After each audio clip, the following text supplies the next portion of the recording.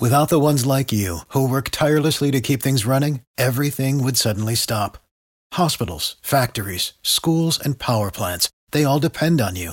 No matter the weather, emergency, or time of day, you're the ones who get it done. At Grainger, we're here for you with professional-grade industrial supplies. Count on real-time product availability and fast delivery. Call, click Grainger.com, or just stop by. Grainger, for the ones who get it done.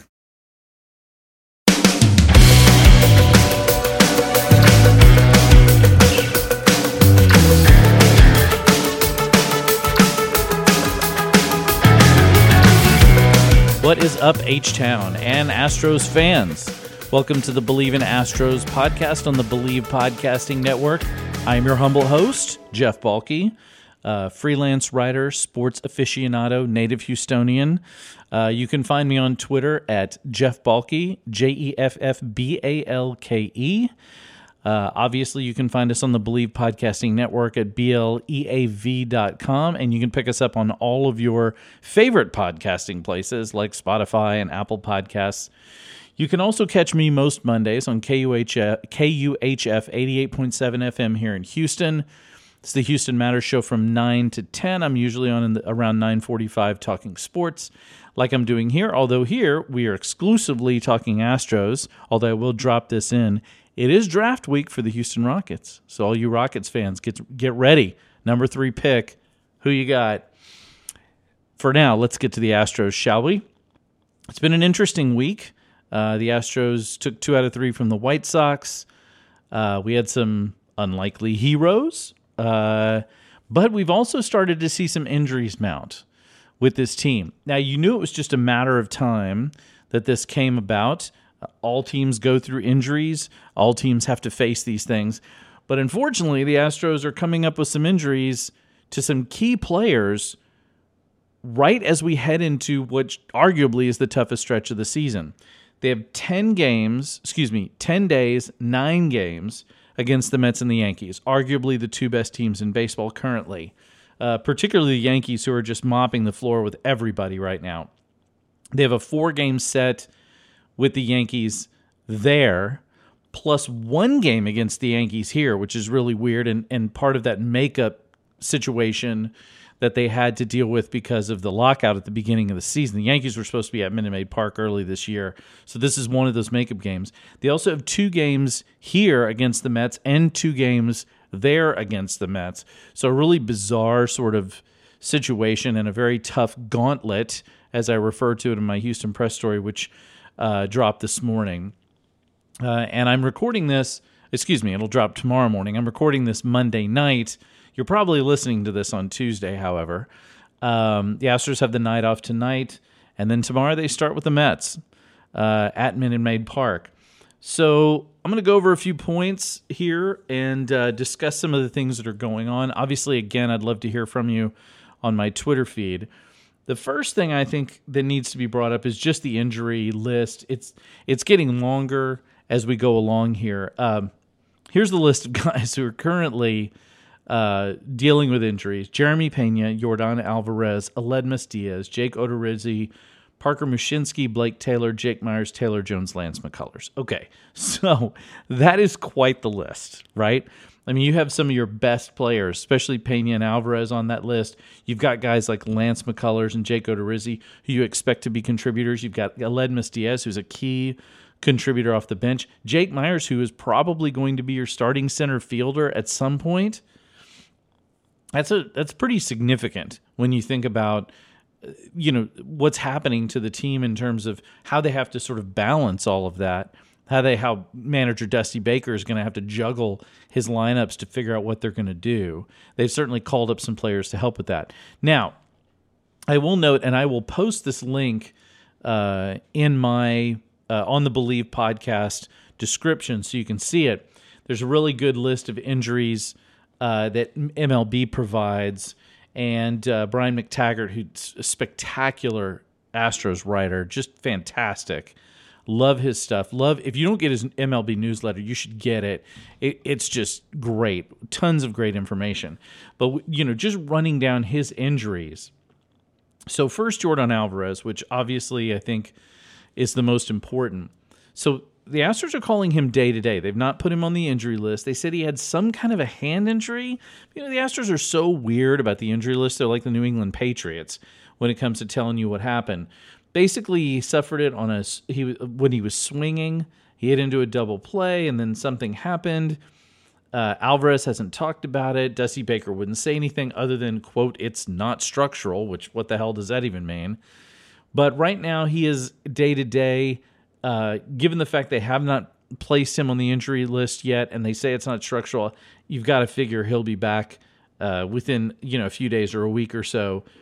Aledmus Diaz is expected back in the next few days. He had some left shoulder discomfort.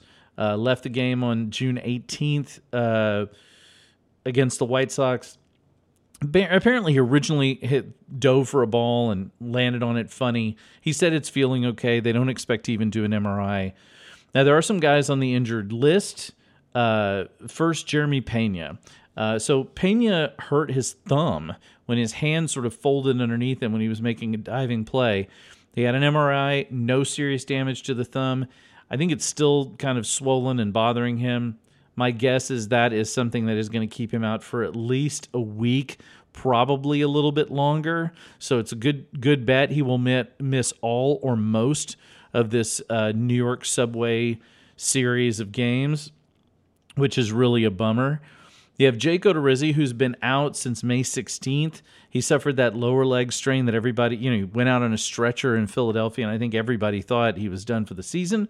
Turns out, he's been doing pretty well. He's been doing some practice drills on his leg. His pitching seems to be fine. It's mainly working out that leg to make sure that it's solid enough.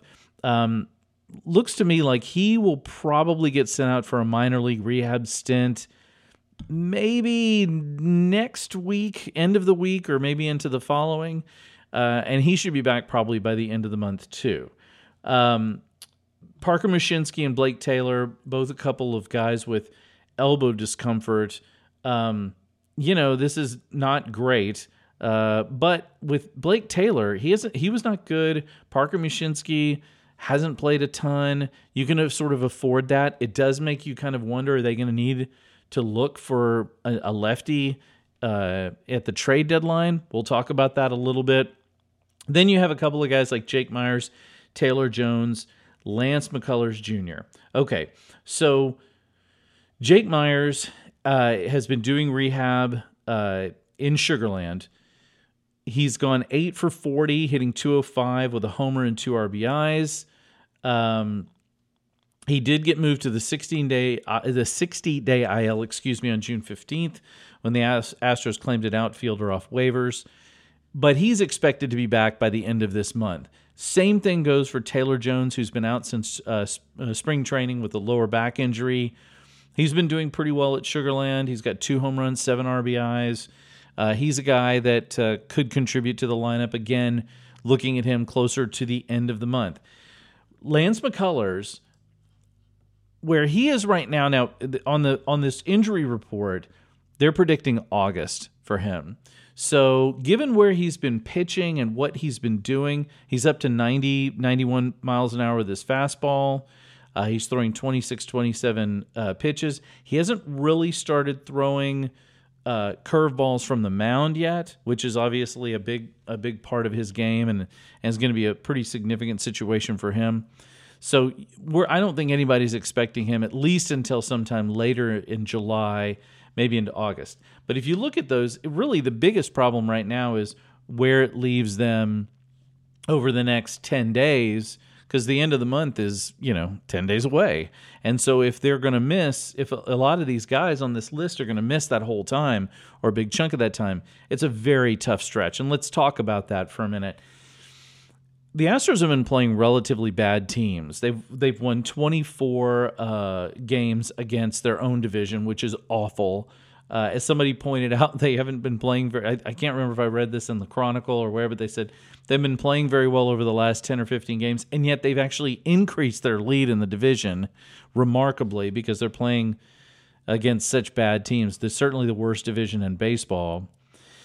On the other hand, you have the Mets and Yankees, who are both just tearing the cover off the ball. And, the Yankees They're on pace to win 120 games. Now, I don't know if they're going to win that. They probably won't. But they are a machine right now. And if you don't think that they are salivating at the chance to take the Astros down after all of the years the Astros have really just handed it to them, forget it. It doesn't matter if it's June or, obviously this would be a bigger deal if it was September, but I don't think the Yankees are going to care. It's June. They're going to want to mop the floor with the Astros and take them to school. And the Mets, they just want to keep winning. They're doing tremendously well in the National League. So this is going to be a very, very difficult 9 games for the Astros.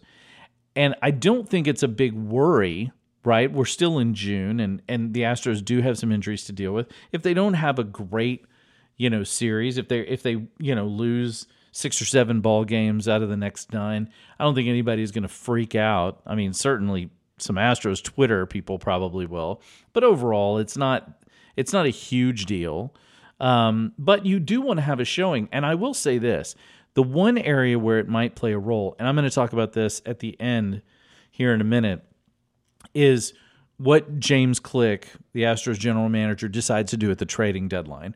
I think, even though these are teams playing against one another, we're going to see what some of these individual players, relief pitchers in particular, some of the people in the batting order, some in the lineup, what are they going to do against these teams?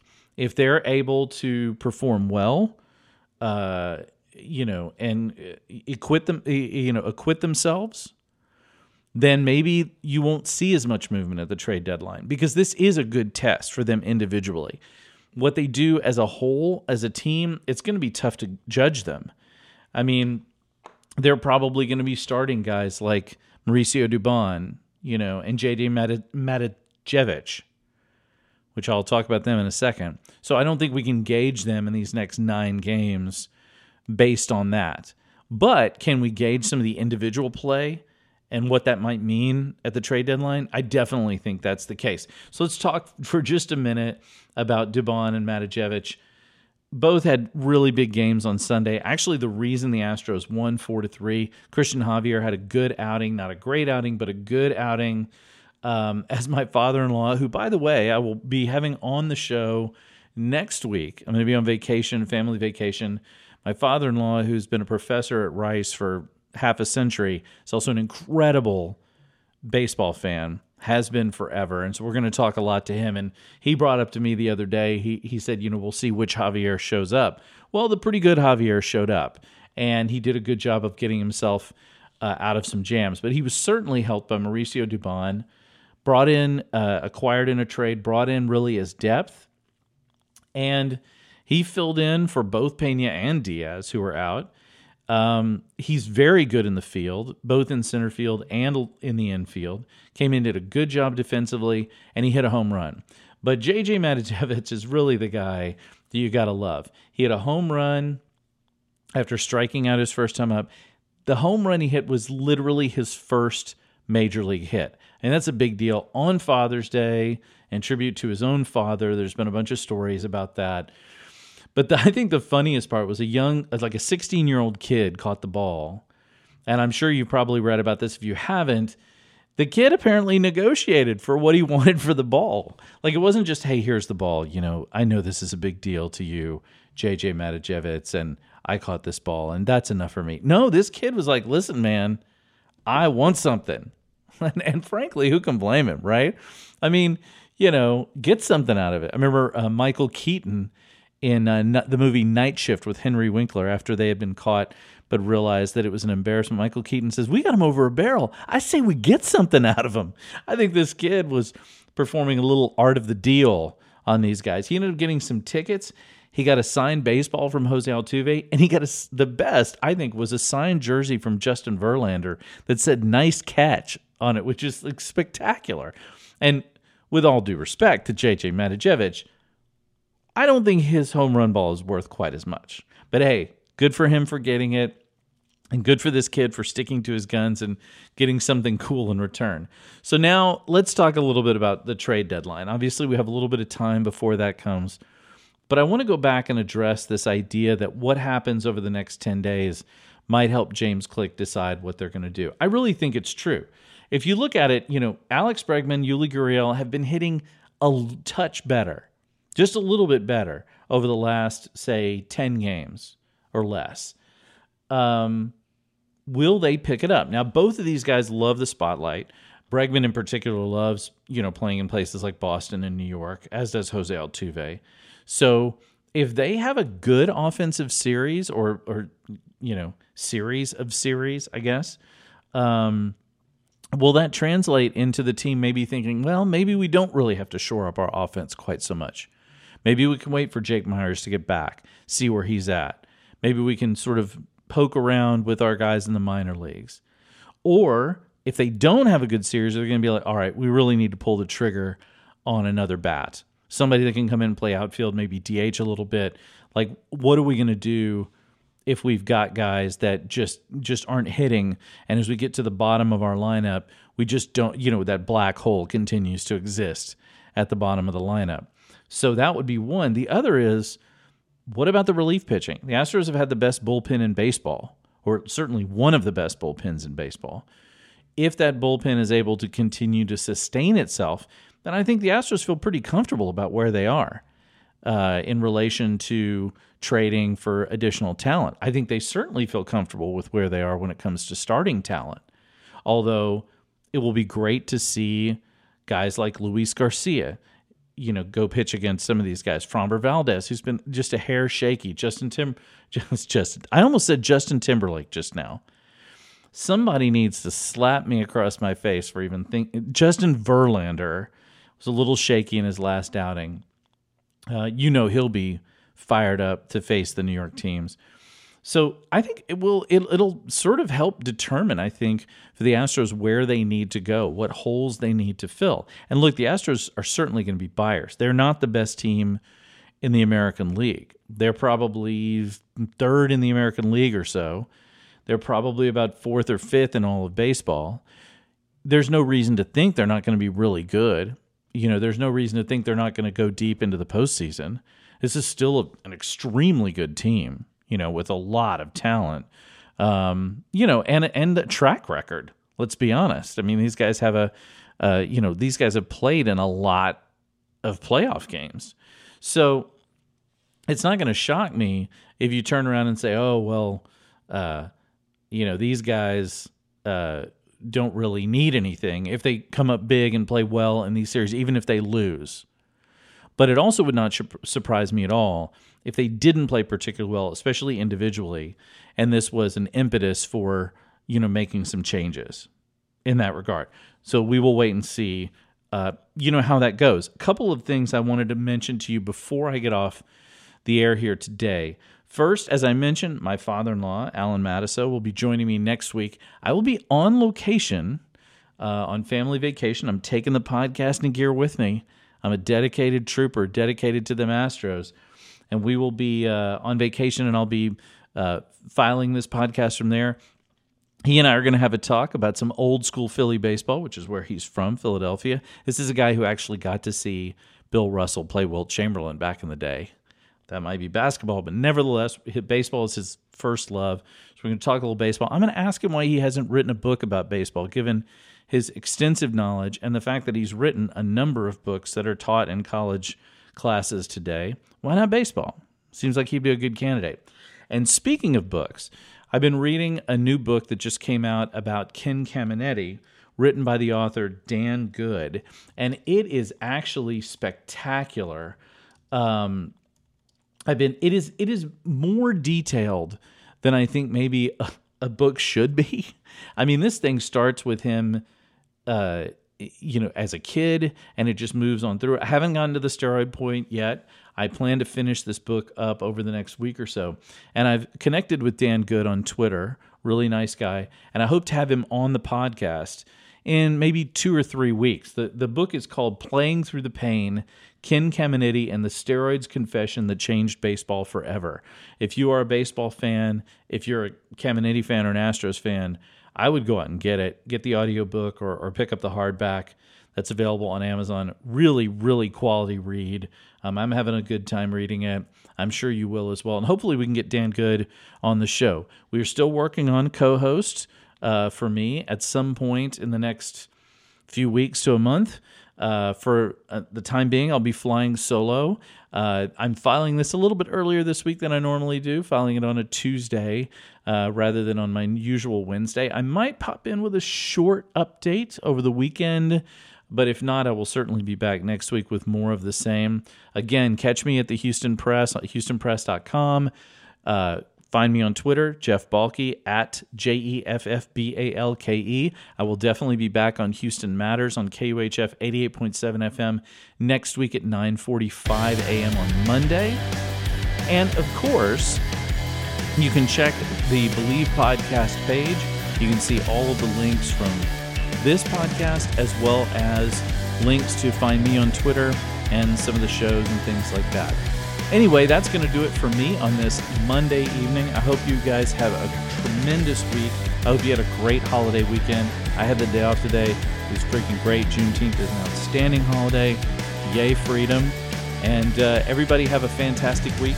And I will talk to you next time. Go Astros.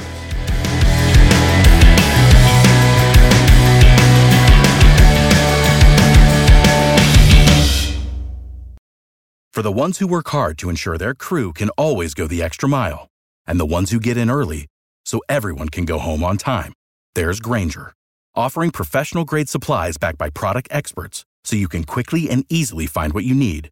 Plus, you can count on access to a committed team ready to go the extra mile for you. Call, click Grainger.com, or just stop by. Grainger, for the ones who get it done.